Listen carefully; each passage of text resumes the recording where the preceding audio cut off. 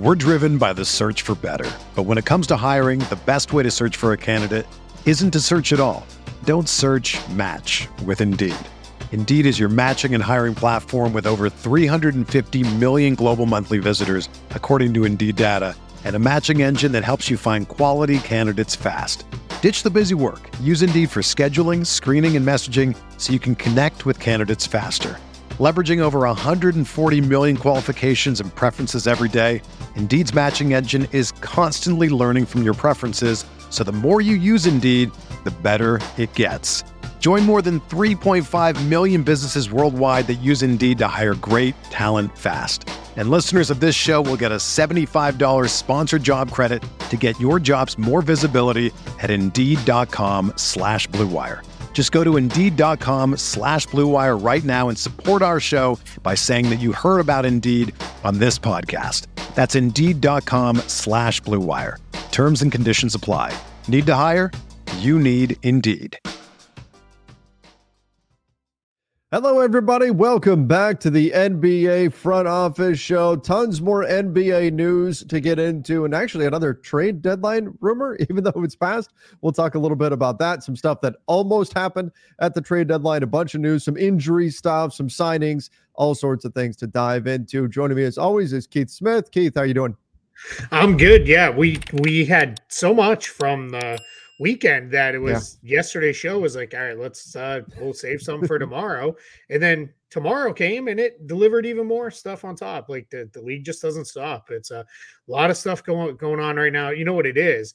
It's like everybody's cramming before vacation, right? Like they're all just trying to get it all in before they go on vacation on for most of the league Wednesday and for the last few on Thursday.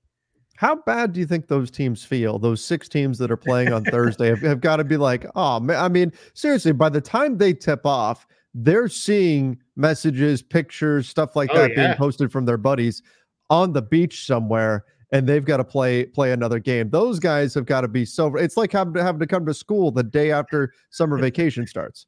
Yeah, I was looking at it. It's Timberwolves and Trailblazers are the last game on Thursday, and it's the traditional 10 p.m. Eastern start for Portland, so 7 local time. And those guys got to be like, what the heck? Like everybody else has been on vacation for well over a full day now. Like, and here we are out to lunch with this. But yeah, it's got to be a little bit rough. But you got to lock in, get focused. There's that's right. We only got a few days left to go before everybody goes to break. But that's why we're seeing some of these weird results this last week is all these teams are a little, you can tell which ones are a little checked out, which ones I think we're already hit the point of the season too, where there's a handful of teams that they're kind of done with the regular season and are just like, just give me the All-Star break. I'll refocus after, and that'll last for probably about 2-3 weeks. And then March will hit, and we all know what March looks like. And then it'll be, all right, get us to the playoffs healthy.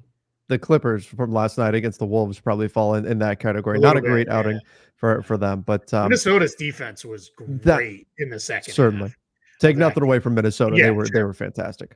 No, but I mean, I think the Nuggets to some extent against the Bucks. I think they kind of like once they get down, they're like, we're not putting effort into a comeback. Like we're gonna call it a night, and they get drilled. And credit to the Bucks because the Bucks needed a win like that, I think, against a good team where it is, hey, let's come on, pop somebody. And yes, I know they drilled the Celtics, but the Celtics basically in that game took a similar approach to the Nuggets, where it was like, hey, we're on a back-to-back after a weird travel schedule. Like, we're just going to punt on this one at halftime. So it kind of is what it is. But yeah, I'm very curious to see what the next couple of days bring. But let's get into it because we got a lot of news, a lot of transactional news. A lot of transactional news for us to get into real quick. If you do want to get an insight into all the games around the league and kind of what's been going on, check out the Basketball Bulletin. I'll put the link in the description down below. That's Keith and I's Substack. Keith does a great job breaking down all the different stuff that's happening in his game notes, which come right to your inbox when you subscribe. So go take a look at that. And we've had a lot of fun doing this so far. So make sure you guys do give that a look. Again, I'll put the link in the description down below. Wemby. You get some Wemby notes from last night because he was ridiculous. He was everything we thought he would be. That's right. Last night's game, it kind of all came to fruition, and it was unbelievable. So there's notes on him, but you got to subscribe if you want to see those notes. Go check them out. Go check them out again. Use that link in the description down below. All right, let's start here. Kyle Kuzma gave us a little intel from the trade deadline. It sounds like he had the option to become a Dallas Maverick, and he said no, thank you. To the point where the trade was actually brought to him. So that tells you that was pretty far along in the negotiation, and was pretty much asked by the Wizards, hey, what do you want to do here? Do you want to go to Dallas? And he said he would rather stay in Washington and continue building. So I guess two things. First of all, what do you think that trade really looked like? Was this just the PJ Washington trade? Like the Mavs just pivoted to PJ Washington after getting a no on Kuzma with the Wizards? And obviously they got Daniel Gafford as well. So maybe it was a deal for Kuzma and Gafford. But and then number two, are you surprised at all? Because typically we think, oh, players always going to want to go to the better team. Are you surprised that Kuzma decided to stay in Washington rather than go to Dallas? Yeah, the last one does surprise me a little bit. He explained in the piece, like, he's won a championship. And I think some people are kind of clowning on him right now. And like, Kyle Kuzma doesn't care about winning. And I didn't take it that way at all. I took it as, I've already won a title. Like, I'd like to try to win another title here. Like, I'd try to be, I really want to be a part of building this team up and getting this team back to being, something really special. And I think what's kind of interesting about that is then that kind of leads you into the rest of it. So I'm surprised, because I generally think most guys would say, yeah, get me to a good team. Let's go. Right. And I'll go play with Luka. Exactly. Yeah. Right. And for the life of Kuzma's contract, Dallas should be a pretty good team, where who knows what the Wizards will be. And also, there's nothing saying in 4 months, 5 months, the Wizards aren't going to trade him anyway and trade him somewhere where maybe he doesn't have as much interest in being. Right. All that said, Kyle Kuzma did not have a no trade clause. He has no ability to block a trade. There's nothing like that.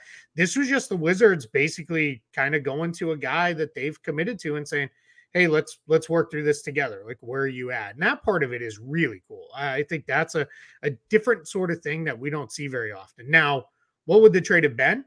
We don't know, right? And we'll probably never really know. But my guess is it was probably some combination between the PJ Washington trade, and maybe Dallas said, all right, we can't get Kuzma, so let's pivot to Washington. Or it was just going to be an expanded trade with Gafford. And we also don't know, did they go get Washington that's confusing, right?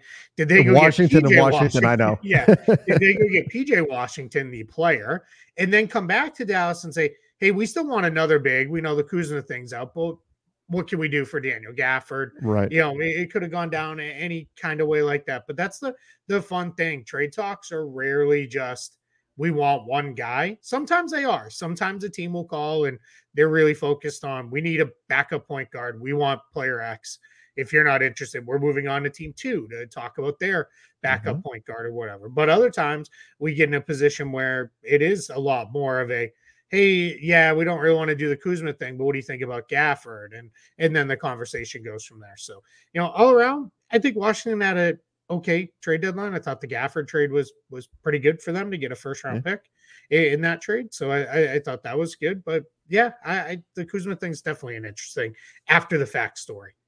Yeah, I mean, again, you would normally think, all right, guy's going to jump at the opportunity to go play with Luka, play with Kyrie, maybe win a championship. They're making all these moves, that type of thing. But I do wonder how much of it is, Kyle Kuzma won a championship playing behind LeBron, playing behind AD with a coaching staff that admitted that they didn't know how to use him, that they couldn't figure out exactly how to make the most of his abilities. Now he gets to do his thing and show what he can really be. He goes to Dallas. He's going to be, once again, just trying to fit into a role with the Mavs. He's not going to be able to really reach maybe his full potential there. So I can understand why he'd see that as maybe a step back, even though I think most players would not. Most players would say, yes, let's go. But I kind of get Kyle Kuzma's perspective here, though you are right. It could turn around and burn him, because they could wind up just moving him this summer anyway. But we'll see. We'll see what ultimately happens there with Washington and Kyle Kuzma. But I do like that Washington actually went to Kuzma and said, hey, what do you want to do? And ultimately Kuzma got to make the decision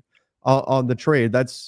I do think that shows some real buy-in from the organization to the player, to Kyle Kuzma, to say, hey, we're going to let you have a voice in this. We're not just going to trade you, without getting your thoughts. It also sends a message to anybody else down the line of, hey, you sign here. This is a partnership. We're going to work together on these kind of things. Now, if they turn around and trade Kuzma somewhere and Kuzma's like, I didn't want to go to team X, like what in the world later, then maybe things change up. But for now, I think it's a very this is a good message to send of, hey, we take care of our guys here. Like let's be clear about that. And that's it's never a bad thing, right? To have players thinking that way, even if you're maybe still a couple cycles out from trying to add to the team through free agency or trade or whatever it may be. I think Washington's probably got one more full transaction cycle, meaning the offseason and the next trade deadline of really rebuilding.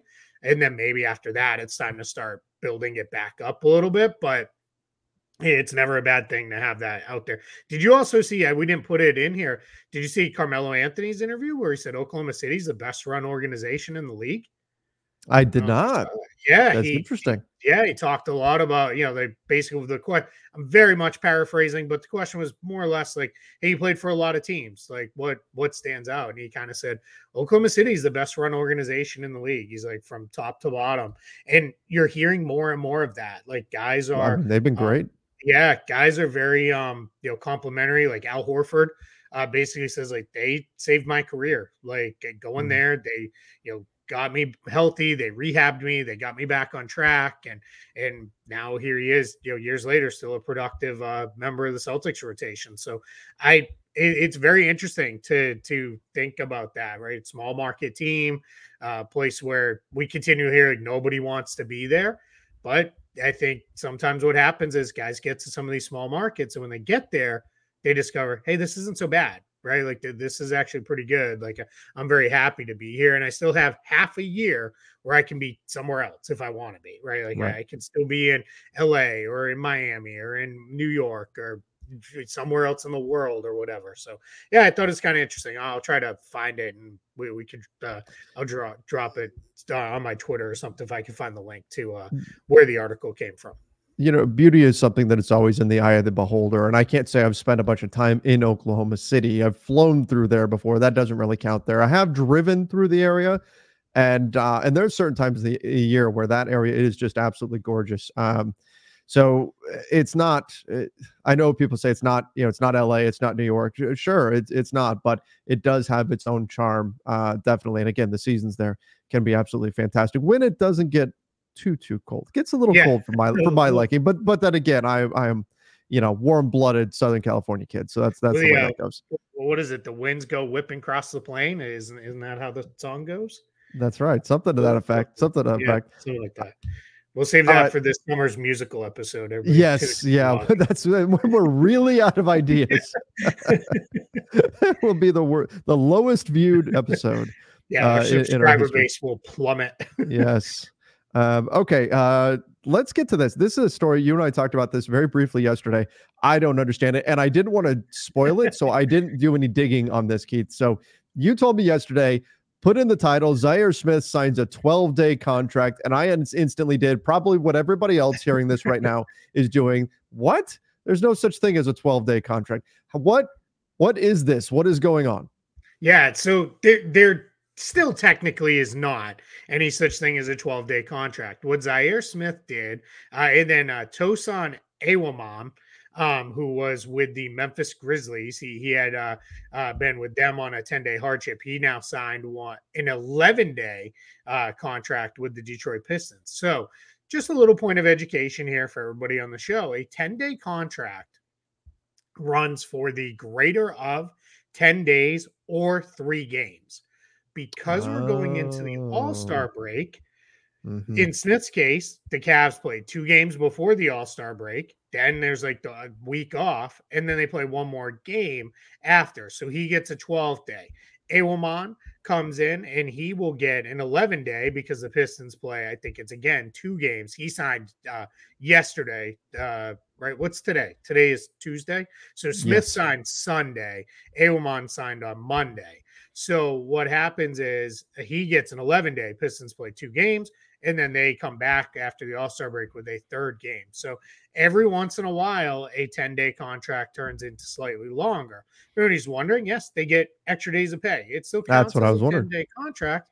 But in this case, Zaire Smith gets 12 days of pay. So, and it's prorated for their individual salary. So in Smith's case, it's a 2-year. He's a 2-year player. So he gets the 2-year veteran minimum amount, but he gets it for 12 days versus 10 days. Tosan Awaman gets it for 11 days at the rookie minimum because he's a rookie player when undrafted there. Other cool thing, cool for Zaire Smith to make it back into the NBA. If people don't know, you can Google this and look. He almost died. He had a severe allergic reaction, and I think he said it was cashew chicken, I think, or maybe peanut chicken or something like that. But he had a severe allergic reaction. And he almost died, and he ended up losing over 60 pounds. And this was a guy who didn't. This is not me. He does not have 60 pounds to lose. Like he was a pretty slight dude to begin with, and had to really work his way back into just physical shape to be able to do anything, and then let alone get himself back into condition. He's had a nice year in the G League, and the Cavs, who had to fill a roster spot after some of their maneuvering here in the last little bit, especially after waiving Ricky Rubio, they had a roster spot to fill, so they fill it with Smith temporarily, and we'll kind of see how this goes from here. So just a cool story all around, and a fun little quirk transactionally there with the 12-day contract. I had forgotten about that allergic reaction thing. That was unbelievable. I remember when we were talking about that story, I think it was last year. Good to see that he's battled back, of course. That's absolutely crazy. All right, let's get to this. We do have some news from today. Thad Young winds up joining the Phoenix Suns after getting a buyout. So Thad Young to Phoenix, he's not obviously the guy that he once was. As off the top of my head, I believe he's 35 now, but Thad Young is, he's another wing player, can play a little bit at the bigger positions. I know he's used a little bit at the center spot, and not necessarily super effective there. But when Toronto had to have somebody at the 5, they turned to Thad Young when Jakob Poeltl was out. So this is just kind of another depth piece here for Phoenix to add. Again, not a guy who's going to move the needle a ton, but a solid veteran. It's not going to make waves in the locker room or anything like that, and somebody that you could turn to just as part of your wing or big rotation. Yeah, in the prime of his career, Thad Young was a very much a switchable combo forward, and he could step out and shoot it. He doesn't really do the step out and shoot it anymore.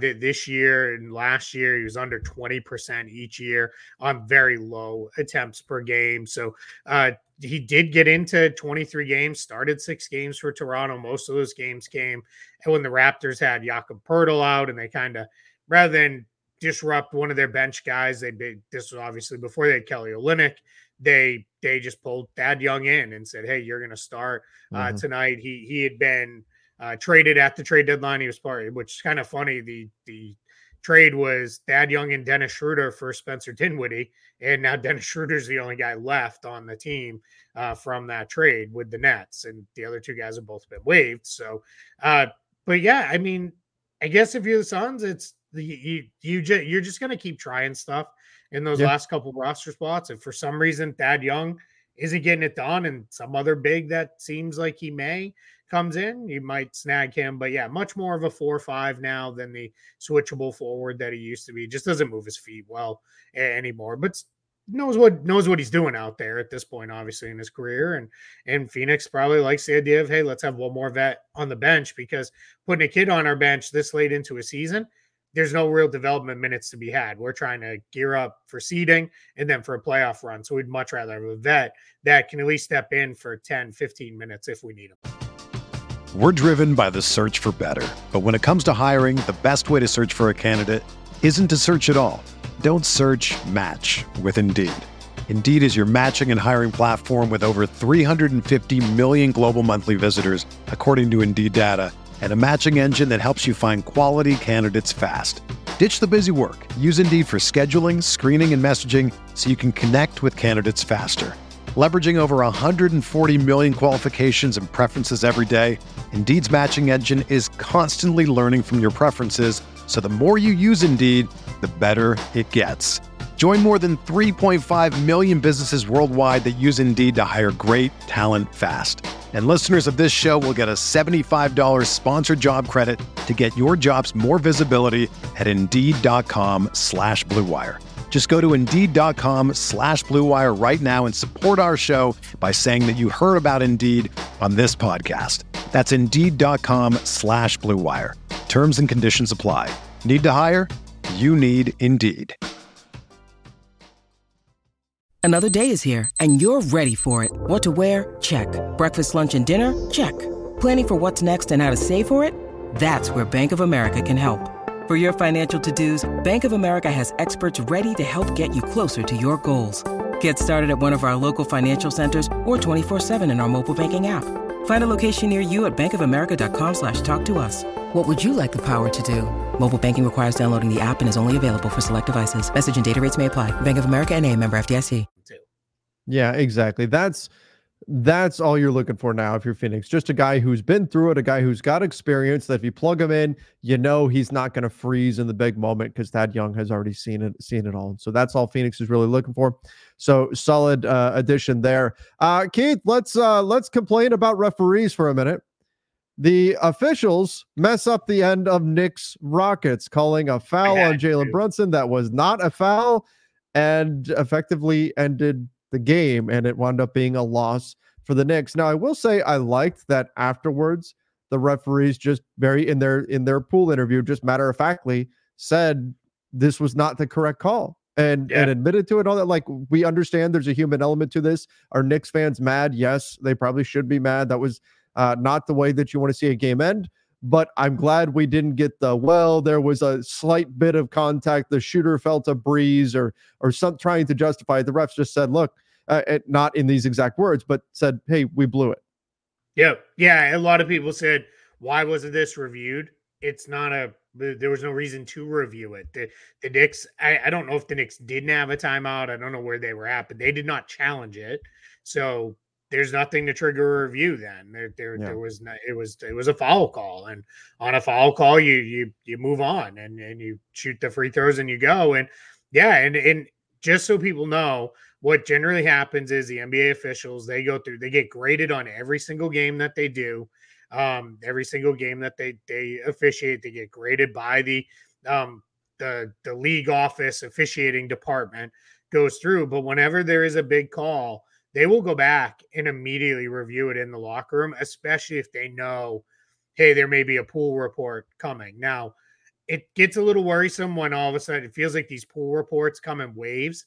Like, we won't have any for a week or two, and then we'll have like 3, like in the span of 2 or 3 nights. Like, we'll just get a bunch of them in a row.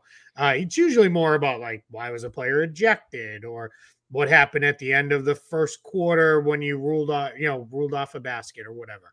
This one was obviously at the very end of the game. And to your point, I mean, they took credit and said, yeah, we blew it. Like, it was a bad call. Like, the contact was made long after the shot was gone, and it is what it is with that. So I've seen some people say, well, if the Knicks are that upset, don't be down. Don't have to fight in the tie game. No, that stuff's ridiculous. Just play better through the rest of the game, and then you don't have to worry about it. Right? Like it's a decision. Exactly. We chose to not play as well as we could during the bulk of the game, so it's on us. I mean, that's ridiculous. And if there's anything, I guess, like I would say is like, maybe be a little more careful with a closeout on a last shot, but you're trying to make sure the guy doesn't get a clean look. And the reality is he didn't foul him. Like, it kind of, is what it is. And people have said, like, can the Knicks file a protest? I don't know that the Knicks did or didn't. That usually is something where you have to do that in the immediate moment and say, we're playing the rest of this game under protest. I don't think we're going to get the New York Knicks flying back to Houston to make up the final some odd second of a game and then play an overtime period on an off day here in the springtime. Like, I just don't think that's going to happen. I think basically everybody's going to be like, yeah, we blew it. It sucks, but you lost and so be it. And it's tough because the Knicks are clearly, they're in a fight. They're trying to stay up in the top half of the Eastern Conference. They're battling with some teams, and now it's a game that they lose, but nothing is going to happen to like change anything here. With the protest, I believe the standard is that you have to be able to show that a rule was improperly applied, like a player was Yeah. ejected from a game for 6 fouls, or disqualified from a game for 6 fouls when he really only had 5. Yeah. Not like the ref thought there was contact on a play and there wasn't. Because then you could start going back and go, oh well, look, it actually touched that guy's finger. Should have been our ball out of bounds. Protest this and replay. Hey, on that I don't layup think in the that's going to second work. quarter, he brushed his back, and here, Right. but regardless, nothing has come out that the Knicks protested, and it would have had to have been done right then and there, and that's not like it wasn't apparently. So Yeah. I think Tom Thibodeau and everybody like who would handle that part of it for the Knicks, I think they've been around enough to know sometimes you're on the short end of a crappy decision and loss, and you're served nothing by complaining about it more than that moment, and then you move on to the next game, and that's what I expect they'll do. But big picture, when we look at plays like this, I will say that I think that we've gone a little too far now in terms of protecting shooters. That's something that I've been noticing now over the last couple of years in the NBA, where we had that, and we've talked about this a little bit, but we had that, you don't want to get into a shooter's landing space and all that. Now we're getting to the point, this is one of my pet peeves, jump shooters who fall down. Now we've got guys who take jumpers and on purpose hurl themselves to the ground mid jump shot, not because they're trying to make the shot, not because it improves their form or because they got hit, but because they think they can trick a referee into giving them a call, even if there wasn't contact there, or if the contact was at best minimal and didn't do anything to change their shot. I think, and I'm not saying it should be a massive tweak, but I do think we've gone a little too far in terms of protecting jump shooters, and that maybe this is kind of an example, one of the worst examples of it, where we're so protective of jump shooters that now we're just conditioned to make calls, even if there's not really anything there. Yeah, there's such a fine line between the whole, it clearly was getting out of control with guys landing, like being in their airspace. But some of these guys, even when it is their natural shooting motion carries them a foot forward. Right. We're going to hear this in the next couple of days here when it's the 3-point contest. They're going to talk about this guy has an extreme. They always talked about that with JJ Redick, right? He doesn't do well in 3-point contests because he's an extreme jump shooter who lands forward. So he has to reset versus the guy who kind of shoots almost more of a set shot, who gets it and just is straight up and down. And that's a real thing. So some guys do land forward. And then if you're the defender, it's like, I have to play 5 feet off the guy and just put a hand up because I know he's going to land 2 feet forward. And if I step 2 feet forward, then he's going to land. I'm going to be in his area. And you also can't expect the players. Yeah, they have to know their personnel, right? KYP, but you can't expect them in the moment to remember, oh, this guy jumps way forward on his shot and this guy goes straight up and down. The ones that get me is the ones where it's like you close out almost body to body and then it's that extra step. I'm fine with giving the call there, and giving the flagrant, but it's like some of these, it's like, what are we doing here? Like just move on and play. Like it's, and then these reviews, like the ones that are killing me are the reviews where it's like, we're reviewing for a hostile act. And it's like, it was a hard foul, but there's nothing hostile. Like, can we just go? I've said it before. I don't want it to go back to Kevin McHale clotheslining Kurt Rambis into the front row of the seats, but like we're just taking too long on some of this stuff. Like it just like, come on, shoot your free throws and move along. Like just play. Well, and we're not, this hasn't been too big of an issue that I've seen so far, but there is a trigger in terms of whether or not a play is reviewed based on injury. If a player is hurt in some way, that triggers a review as well. That's part of the qualifications for what can trigger a review. It's contact to the head. Is there an injury on a play? So to me, and again, I don't think it's become too big of a problem now, but you are starting to see some situations where a player stays down maybe a little longer than you think that they should in order to trigger a review. Now, my concern, of course, and yours is probably the same, Keith, is that someday, we are very far away from it now, but that we get into soccer territory where guys hit. I mean, it drives me crazy in soccer, especially late in the game when teams are trying to waste time, and it's hold the ball, defend, keep away. As soon as you lose the ball, fall down, stay down as long as you can, burn as much clock as you can, all that kind of. Obviously, there's not a time wasting element to this, but those kind of theatrics you just don't want to see in the NBA. So that's another area when we're talking about what is a flagrant foul, what isn't. That's something I'm keeping a close eye on, where players are incentivized to stay down longer than maybe they would have otherwise in order to trigger the review. I've seen a few instances of it this year. I'm not saying it's a problem right now. I don't think it is, but it's something I'm definitely aware of and keeping a close eye on. Yeah, for sure. It's let's just, like I said, play. Just play. Yes. Like that's the game. At the end of the day, like just play. Nobody wants all this. Free throws are it's funny, our mutual buddy Jeff Siegel, who now works for Clutch Sports, I don't think it was one of the last things he wrote, but he wrote a whole thing about like get rid of free throws. Went back when he was covering the NBA. Mm-hmm. And I was like, dude, you're like, this is pretty radical.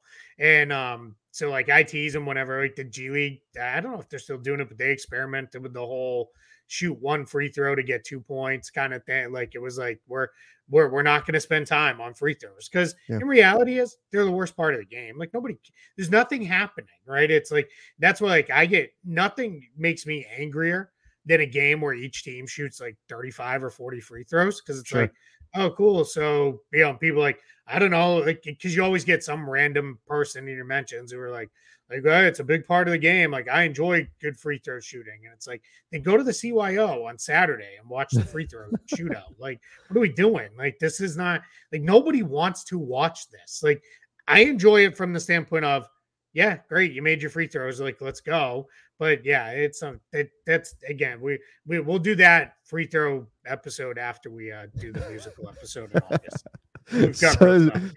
So ends the Trevor and Keith complain about NBA rules segment of the show. Let's give a shout out to our sponsor here. BetUS. We are America's favorite sports book, and to celebrate our 30-year anniversary, we are giving 125% sign-up bonus and up to 30 risk-free bets. So what are you waiting for? Join now. BetUS, great sponsor, super easy to get going with them. You can find the link in the description down below. You can see right there on your screen that big yellow Get Started box at the top. Super easy. You go click that. You can jump right into whatever you want. You can look at all the different games. Like we want to take a look at Keith's Celtics taking on the Nets tonight. We can look at that. And we can take a look at the different opportunities that you've got there. You can look at all the different odds, all the different plays that you can make. Super easy. All the different props. You've got the Celtics winning by 1 to 2 points, winning by 3 to 6 points, 7 to 9 points, all the different things that you can go through. You can find anything that you want really on BetUS. Tons of different options. And again, super easy to use. They've got great customer support. They're 24/7 for you. So go check them out. Use that link in the description down below. That is BetUS, great sponsor for us. All right, Keith, let's get into our next topic here. And let's go here. We mentioned this a little bit yesterday. Terry Rozier avoided serious injury, but I know Miami's also dealing with an injury to Josh Richardson. So Rozier, as I recall, he's going to get reevaluated in it was a couple of weeks, if I'm remembering correctly. And now Josh Richardson, where's he at? Yeah, so with Rozier, it's a sprained knee, which is very good news because he drove for a layup. He got fouled. He landed very awkwardly, like knee almost like buckled, like back underneath him. And then he left the court, looked like he was in considerable pain. You were worried, is this going to be something serious? They're saying week to week for him. Like they'll look at it. So probably a couple weeks would be my guess. Mm-hmm. Josh Richardson on a play, he lost the ball, reached out to try to recover it, and ended up dislocating his shoulder on the play, and he was immediately down. And this was in both of these happened in the game against the Celtics on Super Bowl Sunday.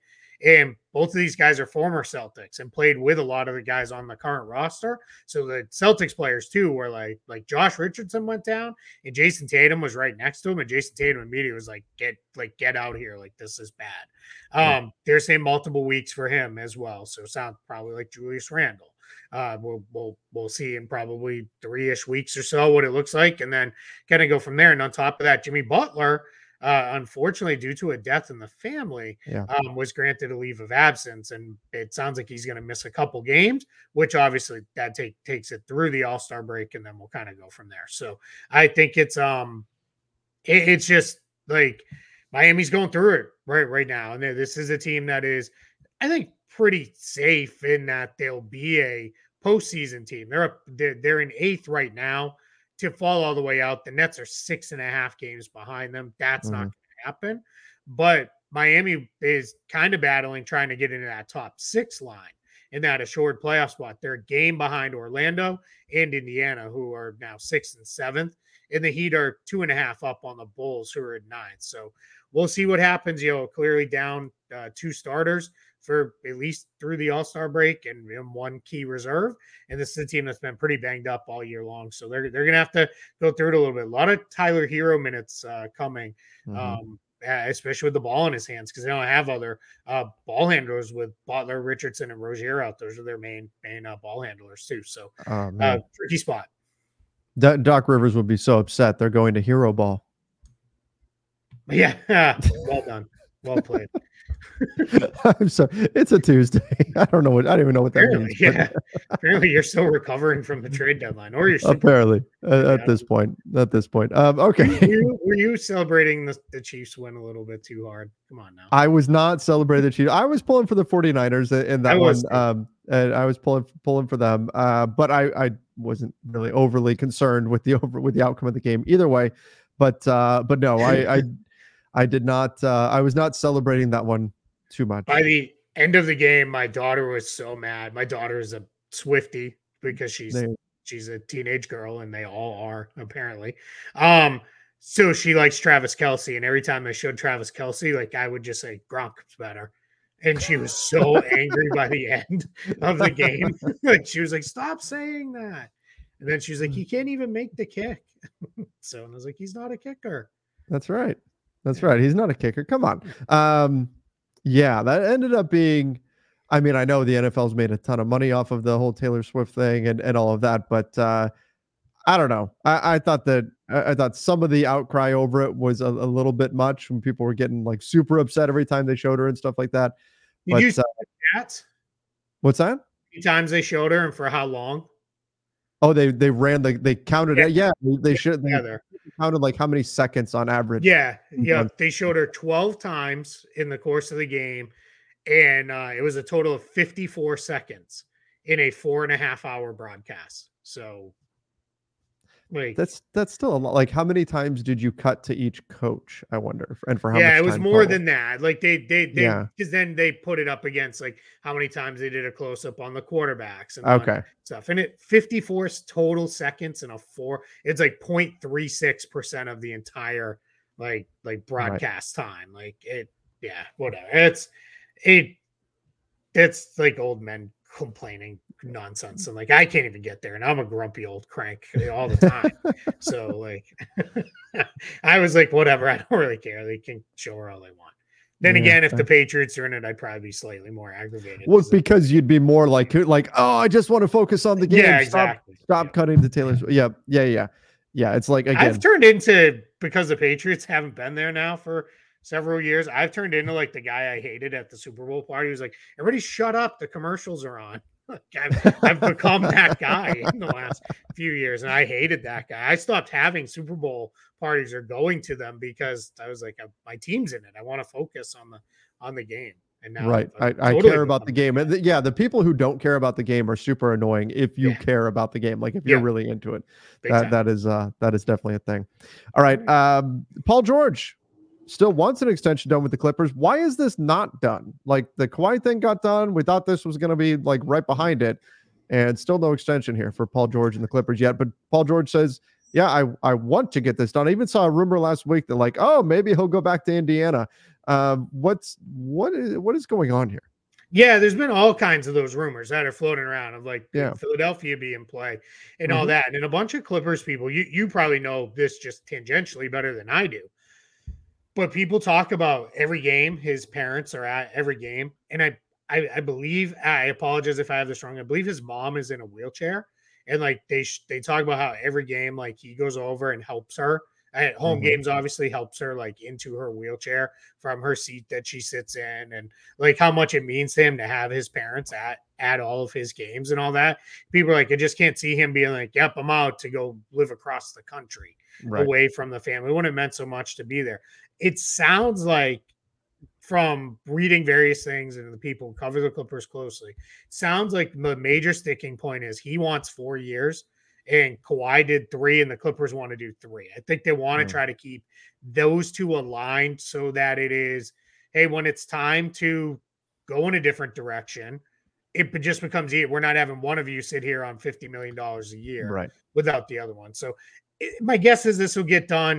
His response when he was asked, Justin Russo actually asked him the questions. He does a great job covering the Clippers. He was asked like, what's going on with the extension? He's like, still the goal. And then he was asked like a follow-up and he repeated, that's still the goal. So my guess is it'll get done. Somebody will give somewhere on something and that'll be what it is. Either he'll take slightly less money for the 4th year or the Clippers will just give in. I'd be surprised if he gets into free agency. I just can't see it happening. I mean, the clock is ticking to some degree because free agency is coming, but still, I think it gets done as well. Let's talk expansion, which we actually got a little bit of news on. Adam Silver did an interview and talked a bit about Mexico City. So what's going on there? Is Seattle, Vegas getting the boot? It's going to be Mexico City instead? No, he was pretty clear. Like they like the arrangement they've had with Mexico City. He talked about how they have a world-class arena and they've enjoyed playing the regular season games that they've played there. He talked a little bit about the G League, but he basically said it's probably not likely in the next wave of expansion, which again, it's coming. Like he's now basically openly said like expansion's coming. So just like hold your horses. Like it is coming and it's coming sooner rather than later. But he did say over time, it's probably realistic that there'll be a team in Mexico City. So that furthers to me, we're going to get a round of expansion and it's not going to be another 20 years before we see more teams after that. I think it's probably going to be more of in the range of 5 years at most. And then we're going to get a couple more teams. And I think I am not reporting anything, just reading everything, putting everything together. My belief is Seattle and Las Vegas this round. Then we're going to get another team in Canada and another in the team in Mexico City in the next round. I think that's where we're headed. The other team in Canada could be Vancouver. Montreal has made a lot of noise about wanting a team in the recent years. So I think that's probably where we're going. And then that'll be how it'll all move forward with that. And they'll do a whole thing in that round of like, it's a global game. And this is, they're as much as they know they're never going to catch soccer as the world's game. Like, I think the NBA is very happy to be positioned as the second most popular team sport worldwide, and they'll push in on that and everything. So because he talked about it too in it was about the next TV rights, how just the landscape has changed, and we don't need to get a lot into because we've talked about it with streaming and all that. But he also said we have to own, like, we're a global league. Like 30% of players were not born in the US in the NBA now. So he's like, we have our game stretches far beyond just our base, United States market now. So he talked a little bit about that too. And that leads me to believe, I think they've experimented a little bit with making sure on the weekends there's one early game, either Saturday or Sunday, often featuring a team that has a player like from Europe or somewhere. I think we're probably going to see a little bit more of that on the weekends. We're not going to get like Tuesday afternoon games. It's just not going to be a thing because it'd be too much of a loss here stateside.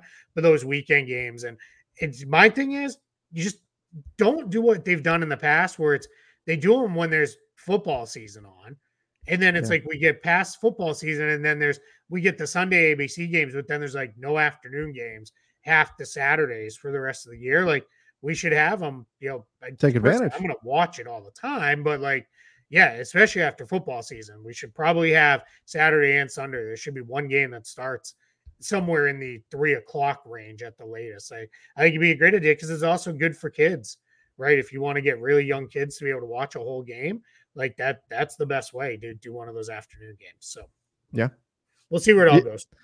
Yeah, I agree 100%. Take advantage of football not being around. As I said, this is the NBA's time to shine right now. Without football being in season, and Major League Baseball hasn't started up yet. MLS, I know that's to a lesser degree, has not started up yet either. So you've got the spotlight right now. Run with it if you're the NBA.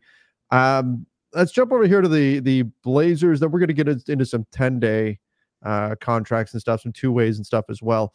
Shaden Sharp had abdominal surgery, and so he's out 6 weeks. And Malcolm Brogdon is out a couple of weeks as well. So again, we say this, we kind of preface this with the Blazers. They're not in position to win games right now anyway, but this is chemistry time. This is figuring out what you've got, what works, what doesn't work. This can inform your opinions and the moves that you make during the summer. And so even though you can say, well, this doesn't really hurt them because it's not going to change, they're going to lose games anyway. That's true, but this loses evaluation time, which can be really important. Yeah, absolutely. It's you wanted to be able to come out of this season with somewhere in the range of 500 to 600 minutes of Shaden Sharp, Anthony Simons, and Scoot Henderson lineups with whatever it was around them. Whether it's DeAndre Ayton and Jeremy Grant or whatever other combinations Chauncey Billups could dream up, just those three guys in lineups together, just so you have a sense of what does it look like. And I don't know where it's at, but I know it's nowhere close to that. It's not even in the range. I'd be surprised. It's probably not even over 100 at this point. And you're just now you're playing it out without that. And then the Brogdon one is tough because with Sharp out, they've really been running a 3-guard rotation of Simons, Henderson, and Brogdon. And Simons has missed some time. Brogdon's now out again for 2 weeks. Henderson's also missed some time. So it's just messy. And you're absolutely right. The wins-loss part doesn't matter. You're probably losing those games anyway. It's the data collection of what does this look like? How does it feel with these players on the court together? That's what you miss. That's where it turns from a lost season win-loss wise to just a fully lost season. That set you way behind. I think a big chunk of why the Detroit Pistons, who very quietly, they're only a half game behind Washington. They're 4-5 in their last 9. Yeah, playing well for them. I should preface that. Sure. But much better than they had. But I believe a big reason they get off to a terrible start this year was last year turned into a completely lost season. They were a bad team. They were probably going to always be a bad team. But they have Cade Cunningham for like 10 or 11 games. That's just a wasted year. You gained nothing out of that entire year as far as understanding his own development. What kind of players fit best with him and all that. And we're seeing it took a full half a season for the Pistons to start to play better. Now, a lot of that was nonsensical lineups and other silly stuff that went on, but some of that was, hey, we just got to catch up again. We didn't have any of these data points to work with. So that's where this stuff gets tough. Yeah, and that's true. That's where it really becomes difficult with losing these guys. All right, let's finish up with this. A little 10-day contract roundup, Keith. I know you've got a bunch of them you wanted to roll through here.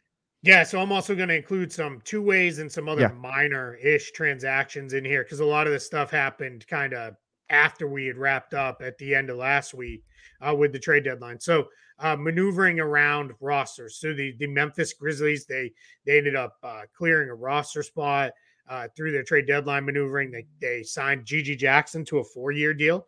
The fun kind of thing with the Gigi Jackson 4-year deal was that it got them they basically did the equivalent of the second round pick exception, but because he had already signed a contract, he wasn't eligible to sign that second round pick exception. So they basically did it for him out of the non-taxpayer. Then they backfilled his spot with Trey Jemison, who had been there on a 10-day hardship deal. Big kid, rebounds really well, plays well around the rim. So that's just Memphis making good use of their bottom of the roster spots. Vince Williams Jr. continues to play well. He was a little bit ahead of Jackson as far as getting converted from a two-way. The Sacramento Kings opened up a roster spot when they traded for Robin Lopez and then waived him. Keon Ellis, rather, was converted from his two-way contract, brought in. And then Mason Jones, who I know because he was with the Lakers and in their system for a little while. He comes in on a two-way behind Keon Ellis. Oklahoma City converted Lindy Waters III, who's been on and off their roster the last couple of years. Now he's back on a standard contract, off a two-way contract, and then they backfilled his spot with Adam Flagler is coming in. They also signed Bismack Biyombo. They opened up 2 roster spots in the Gordon Hayward trade. So Bismack Biyombo comes in, gives them a little bit of front court depth the rest of the year. Toronto Raptors signed the first guy is Mohamedou Gay, who had been playing for their G League team, Raptors 905, and then a very familiar name, Justice Winslow, who had been playing for them in Raptors 905. He came in on a 10-day contract as well. So a lot of movement coming in. Grizzlies are going to sign Jordan Goodwin, who was waived by the Nets after that 3-team trade that sent Royce O'Neal to the Suns. He got waived, so he's now going to get a 10-day deal with the Grizzlies. That sounds like it's another hardship. They've still got a ton of guys out with injuries. And then I think the last one was Alondas Williams was signed to a 2-way deal to backfill RJ Hampton.